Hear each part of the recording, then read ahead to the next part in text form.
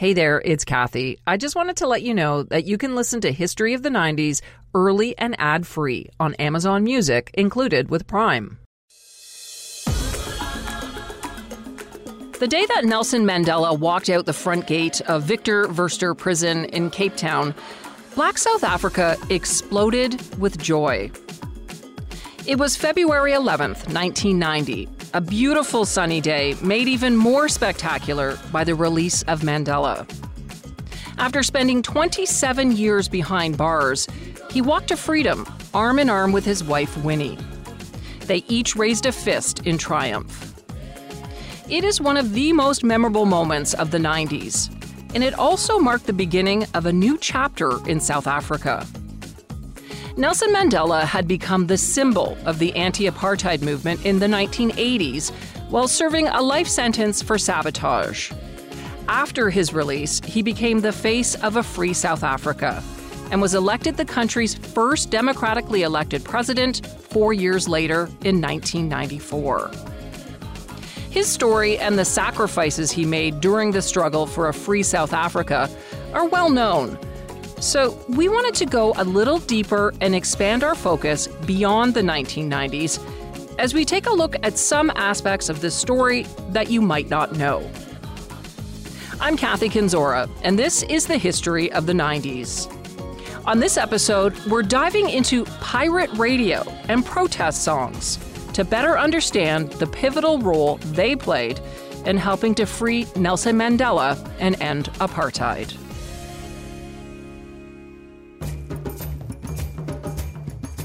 A defining moment in the struggle for freedom happened on March 21st, 1960.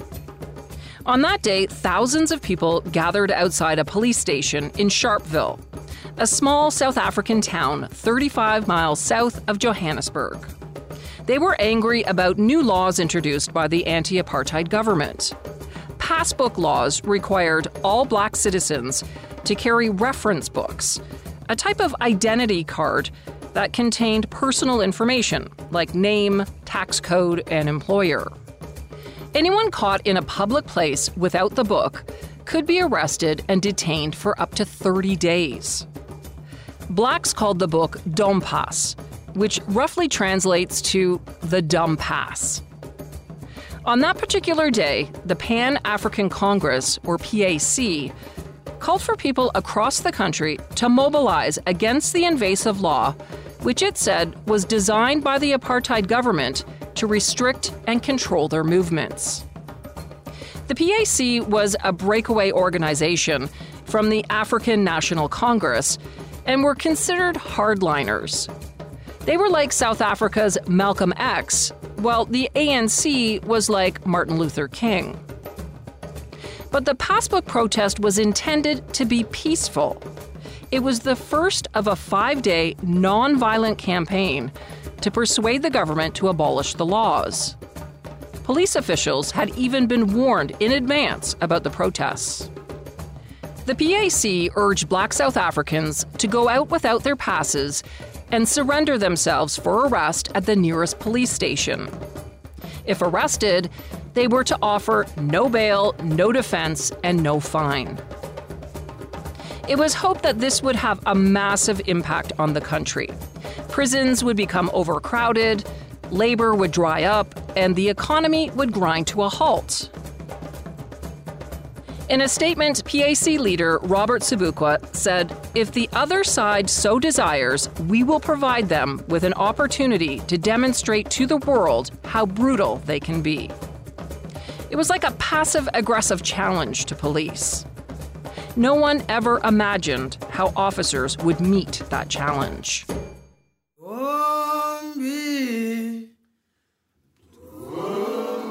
Spirits were high as demonstrators cheered and threw their hats in the air. They chanted freedom songs and shouted "Down with passes" as they surrounded the Sharpeville police station. As the day went on, more and more police began to appear, along with an increasing number of armored vehicles.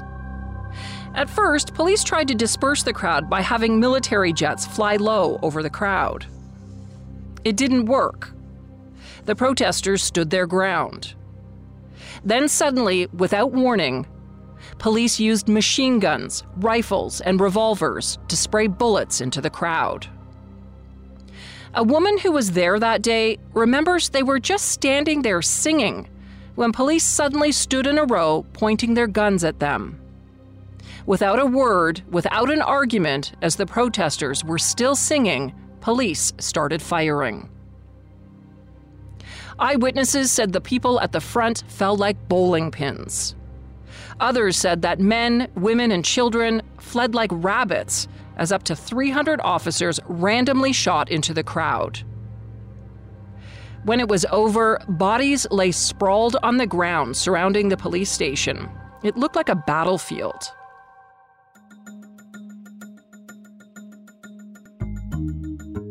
"69 people, including 10 children, were killed, and 300 others were injured. Many were shot in the back as they tried to run to safety." Witnesses claimed that in some cases, police followed the wounded to the hospital, arrested them, and took them to prison.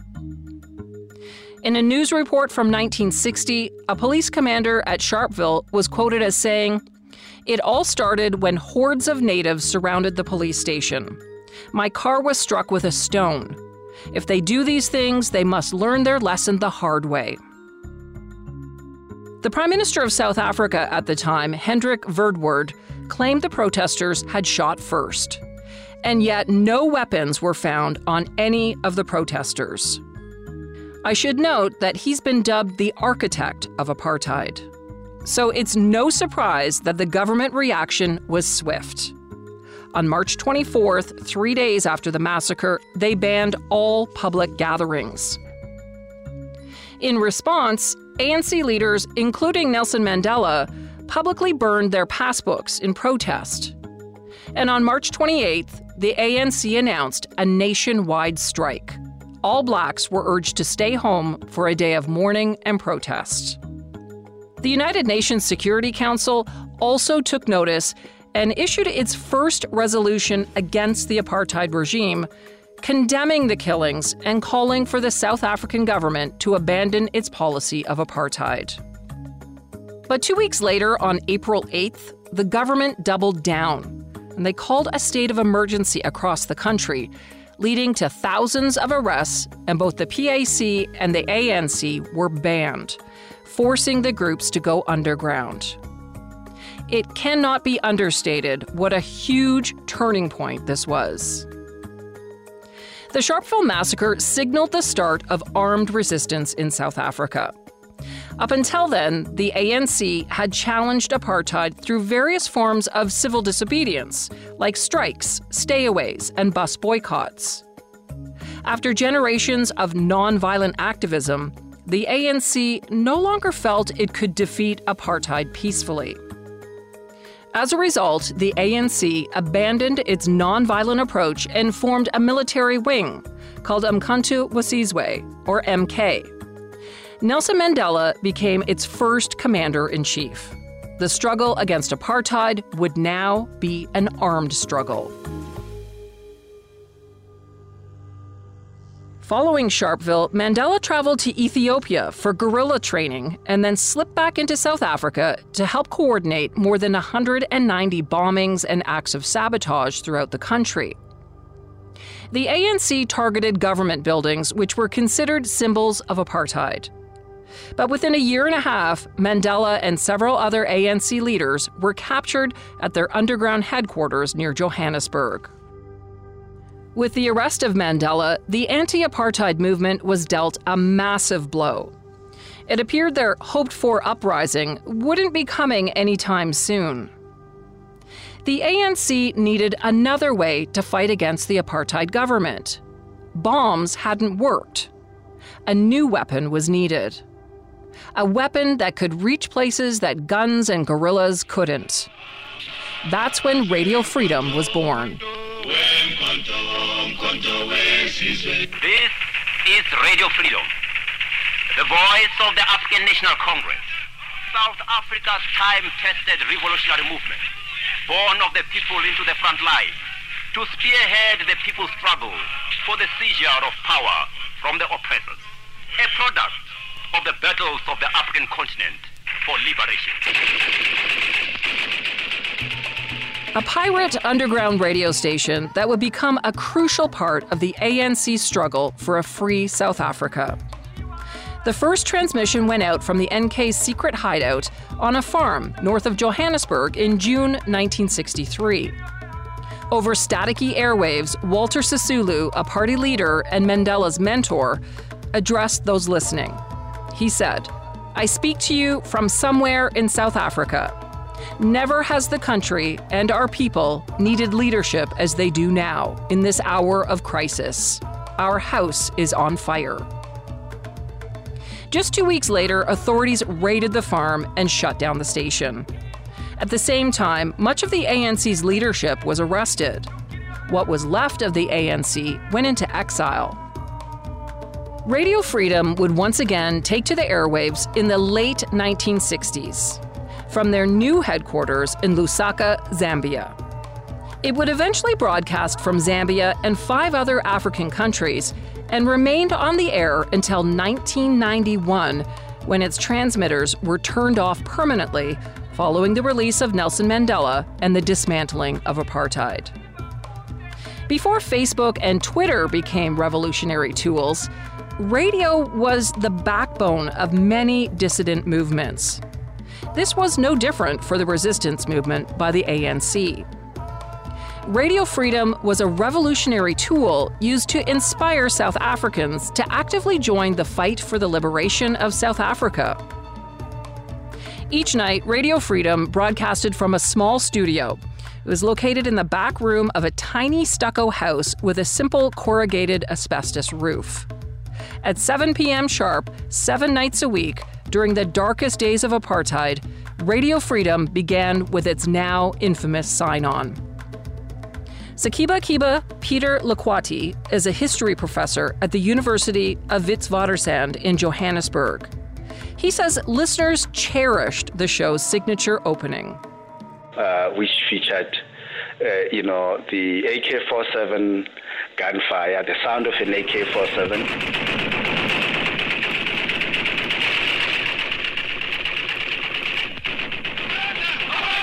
Followed by, a song, very short song, called Hamba Kahle Mkhonto.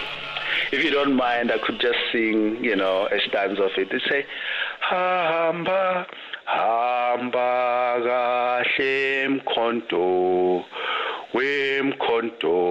Mkhonto wesizwe. Tina bantu bomkhonto sisimisele ukuwabulala ona lamabhuno. And then that would be followed by a chant of Amandla Ngawethu, basically a call and response, power, and then the response would be to the people. And then there would be a recitation, basically, someone, one of the broadcasters reciting what this radio station is about. This is Radio Freedom. This is Radio Freedom, the voice of the African National Congress, South Africa's time-tested revolutionary movement, born of the people into the front line. The voice of the ANC and its military wing, Umkhonto wesizwe, basically calling upon the people to join the ANC and to bring on the fight against the apartheid government.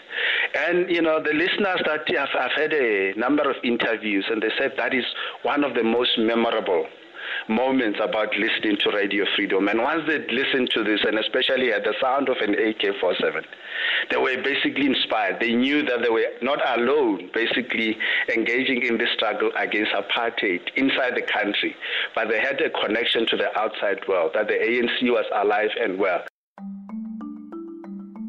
Blacks in South Africa, hundreds of miles away, gathered in secret, inside matchbook homes and thatched roof huts, to listen on shortwave radios, straining to hear through the static. The volume was always kept low and the lights were usually turned off.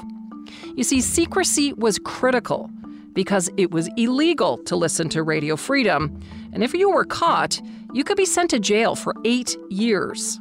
Nevertheless, South Africans, particularly the politically conscious and active South Africans, would listen to these radios illegally, despite the fact that it was very difficult to access these radios. And of course, the South African state had a very wide network of informers, people that worked for the state, the people that were paid to provide information on what the band liberation movement was basically doing in terms of recruiting and mobilizing. Making things even more difficult was the fact that radio freedom could only be picked up on a shortwave radio. If you've never used a shortwave radio, well, you're missing out. Shortwave radio travels farther than FM. Shortwave broadcasts can be easily transmitted over a distance of several thousand miles. So you can listen to radio stations from around the world. Okay, I know you can do that now with the internet, but it's more fun on a shortwave radio. Just trust me on this one. But finding a shortwave radio in South Africa during apartheid was pretty difficult. The state in South Africa discouraged the distribution, the selling of radio sets that had shortwave. So the manufacturers of radio sets were encouraged to produce only, FM, frequency modulation radios. Nevertheless, some people continued to have access to these radios, so they were filtered into the country somehow.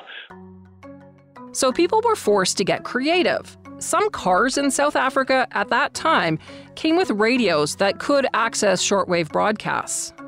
So those would actually be taken from the cars, from the automobiles, and actually connected onto the batteries. And then people could actually people could manage to access these radios that way. In addition to inspiring people to join the liberation movement, one of the main objectives of Radio Freedom was to counter the propaganda and misinformation that was being spread by the South African government on state-run radio. Following the Sharpeville massacre, the National Party government began to use the South African Broadcast Company as a propaganda machine, communicating their message in multiple African languages in an effort to reach as many people as possible. The ANC believed the government's agenda was to make sure that Black South Africans were made to feel as inferior as possible. Freedom fighters were labeled terrorists, and the movement was demonized. Radio Freedom offered an alternate view of news and current affairs, and a different perspective of South African history. The ANC realized the power of the spoken word, especially in a country which in some areas at the time was plagued with very high illiteracy rates. It was an amazing grassroots movement, as Radio Freedom had no official correspondents or reporters. It relied on people who sent in newspaper clippings and handwritten transcripts of interviews that were then read on the air. And there was a very interesting program called Listener's Corner. Apparently, South Africans in South Africa, people that were basically inside the country, could write to this radio station in Lusaka, Zambia, to express their views, and some of these letters did manage to reach them to reach the radio station in Lusaka, where people were basically expressing their views about how, the struggle should basically unfold. It was incredible that letters snuck past government censors and reached Radio Freedom at all. But some did, and those that did reach them were read on the air. Professor Lakwita said one of the highlights of each year was the January 8th address by ANC President Oliver Tambo. It was kind of like a State of the Union address that listeners would often record on tape recorders, which would then be distributed into other underground cells, and then those would basically form the basis for discussion for that particular year, because the January the 8th statement was basically a program for the year. So the ANC would announce, for this particular year, these are the kind of activities that we are going to engage in to undermine the apartheid state. So you can see how important radio freedom was in getting out the message to South Africans. It was one of the only ways to communicate for the resistance movement, which was banned inside the country. Another big part of radio freedom was music. This is where people could listen to socially and politically conscious songs by popular South African artists that were illegal to listen to. But also freedom songs. You know, these freedom songs that a lot of people listen to this radio station, to Radio Freedom, in order to learn the freedom songs that were basically composed in the military camps in the frontline states, where the ANC guerrillas were accommodated. So these freedom songs were basically broadcast on the station, and the listeners in the country listened to this and learn the songs. And so these songs would basically play a role in the country because they would be learned and then they would be sung. When there were protests, people would sing the same songs that were being sung in the camps. Let's take a journey back to 2003. Canadian teen sensation Avril Lavigne was topping the charts and turning the music industry upside down. But what if I told you that the Avril Lavigne we know and love might not be the same Avril? What? Did Avril die? Was she replaced by a doppelganger? I'm Joanne McNally, and I'm doing a deep dive into a notorious internet conspiracy. Who replaced Avril Lavigne? Listen wherever you get your podcasts. Okay, so this is a perfect place to switch gears a bit, because I also want to touch on the importance of protest songs and music in general inside and outside of South Africa during the anti-apartheid struggle. Following the Sharpeville massacre in 1960, the Musicians' Union in the United Kingdom declared a boycott against the apartheid government. Bands like the Beatles and the Rolling Stones were among those who refused to perform in South Africa.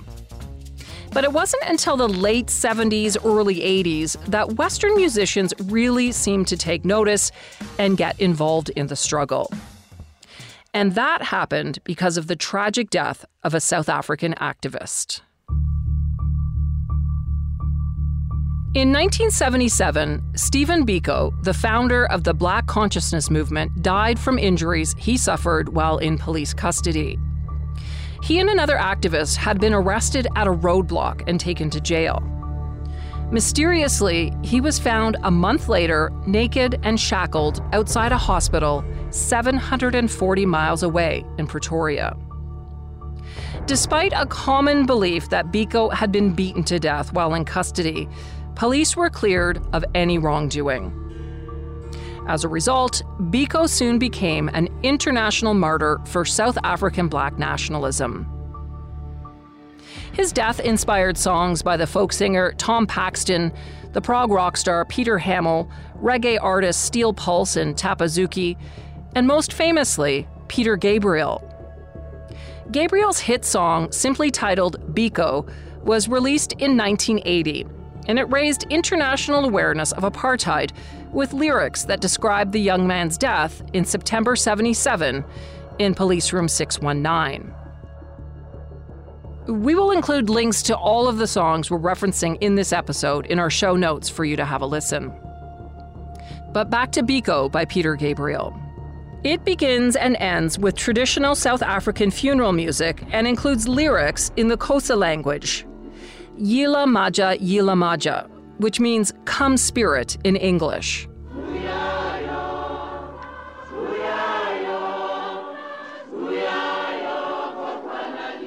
And it's anchored by the steady beat of drums. The haunting anthem taught the MTV generation for the first time about the racial inequalities of South Africa and attracted the attention of other musicians like Bono from U2, Bruce Springsteen, and Sting, who soon took up the anti-apartheid cause. In 1984, another hit song catapulted Nelson Mandela's name to world recognition. Until then, Mandela wasn't widely known outside activist circles. The song called Free Nelson Mandela was written by Jerry Dammers, formerly of the ska group The Specials. Dammers had no idea who Mandela was until he went to a London concert in 1983 by South African musician Hugh Masekela. At the end of the show, Dammers heard the crowd chanting, "Free Mandela." He left the show with an idea for a song. The Specials had split up 2 years earlier, so Dammers formed a new band called The Special AKA.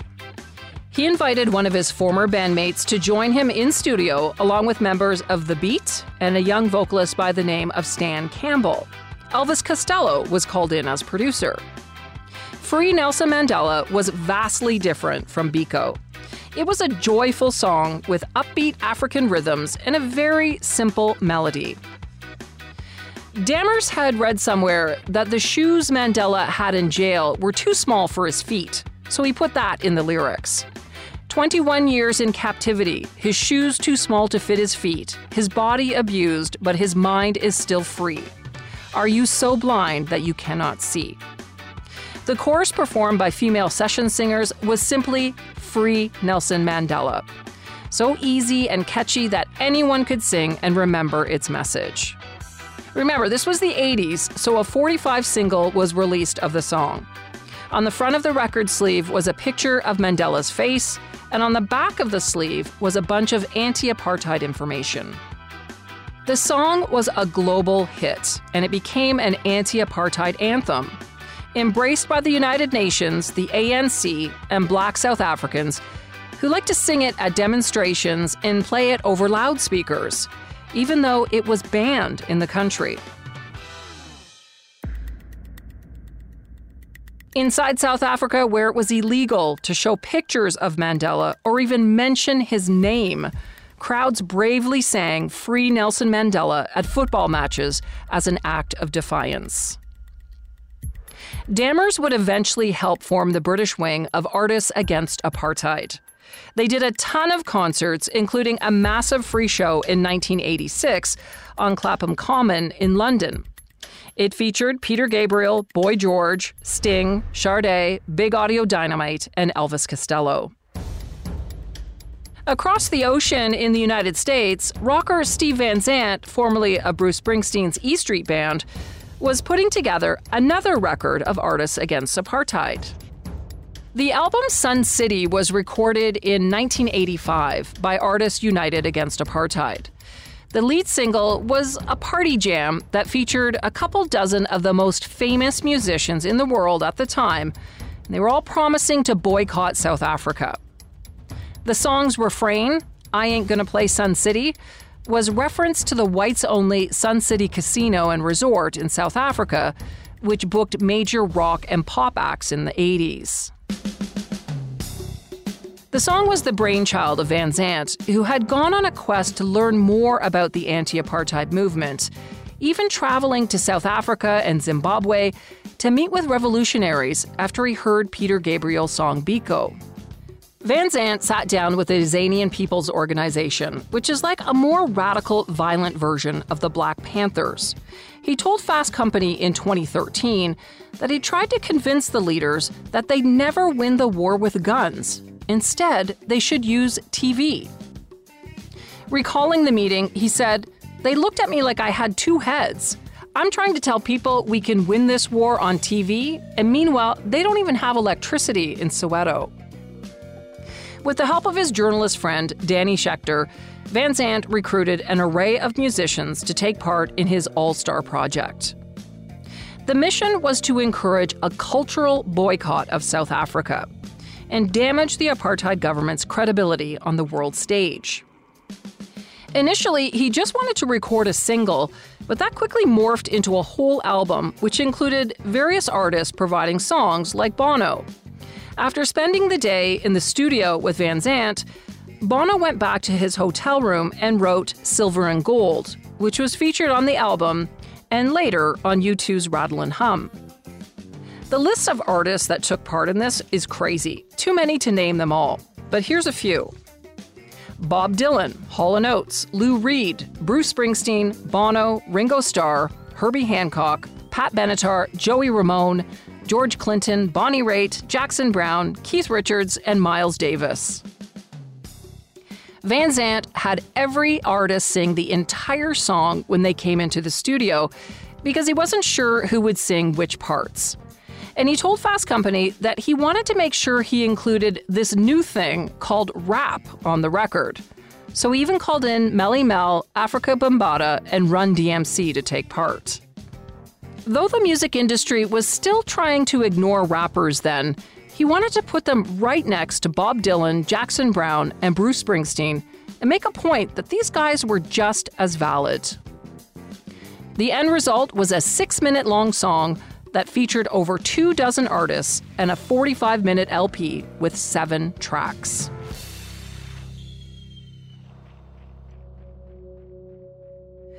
The climax of all this attention by musicians came in 1988 to mark Mandela's 70th birthday. Artists Against Apartheid, along with the anti-apartheid movement, organized an 11-hour mega concert at Wembley Stadium, much like the Live Aid benefit concert in 1985. Over 70,000 people were at the show, which was broadcast live to 1 billion people in 60 different countries. It was described by the BBC at the time as the biggest and most spectacular pop political event of all time. 83 artists performed, including Peter Gabriel, Jerry Dammers, and Steve Van Zandt. Also on stage during the marathon concert were Whitney Houston, Dire Straits, Phil Collins, The Eurythmics, Simple Minds, and Stevie Wonder. The concert peaked with the iconic trio of anti-apartheid songs, Biko, Free Nelson Mandela, and Sun City. Throughout the 80s, there continued to be a groundswell of support from artists who opposed apartheid. Stevie Wonder went on to release his own song, It's Wrong, Apartheid, in 1985, and was arrested during a protest outside the South African Embassy in Washington, D.C.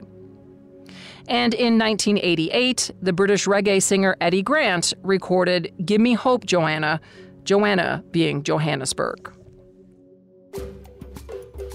On April 16, 1990, 2 months after Nelson Mandela was released from prison, another massive concert was held at Wembley Stadium to celebrate his freedom.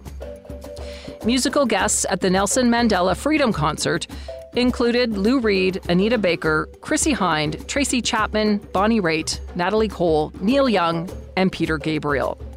72,000 people filled the stadium, and millions more watched the event on TV. And this time, Mandela was in attendance for the show. The crowd went completely wild when he took the stage. It took over 5 minutes for them to quiet down so Mandela could speak. Dear friends here and elsewhere in the world,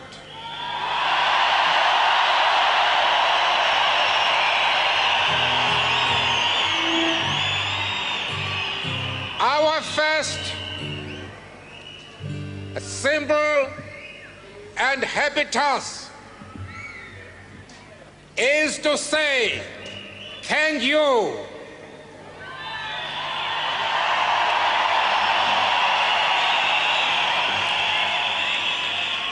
Thank you very much to you all.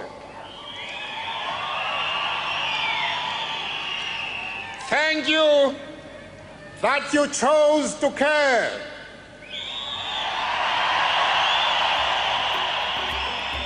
While at the concert, Mandela wanted to meet the man who had written the song about him. When he was introduced to Jerry Dammers, Mandela's response was simple. Ah, yes, very good.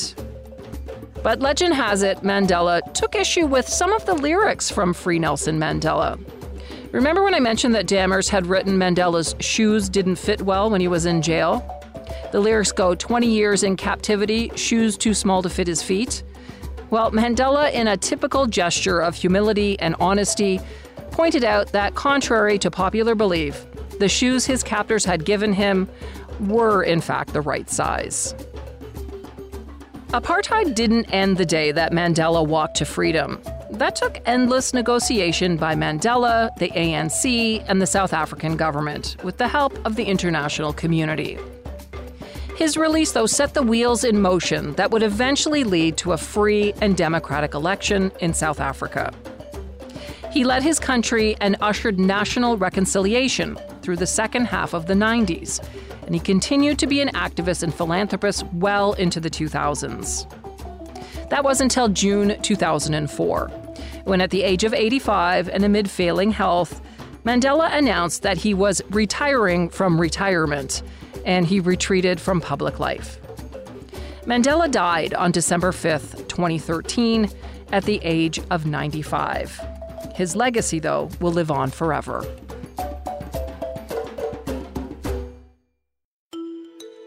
Thanks for joining me at this look back at the power of music and pirate radio and how they helped free Nelson Mandela and end a dark chapter in world history.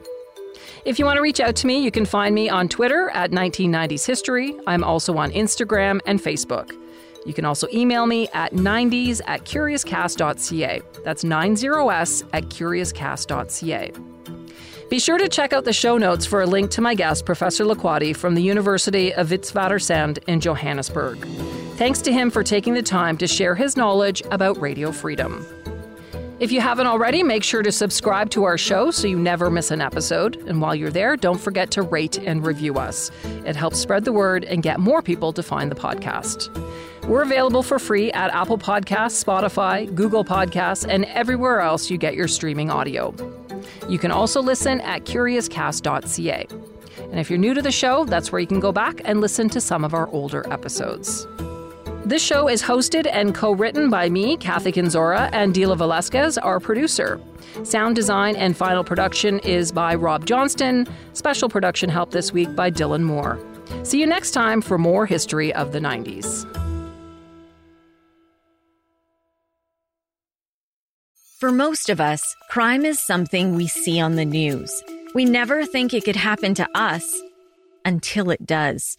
Loved ones are gone, and for the survivors, the scars will never heal. I'm Nancy Hixt, a senior crime reporter for Global News. And on this season of Crime Beat, I'll take you inside some of the most serious crime stories I've covered. Season 6 of Crime Beat is available now on Spotify, Apple Podcasts, Amazon Music, and all podcast platforms.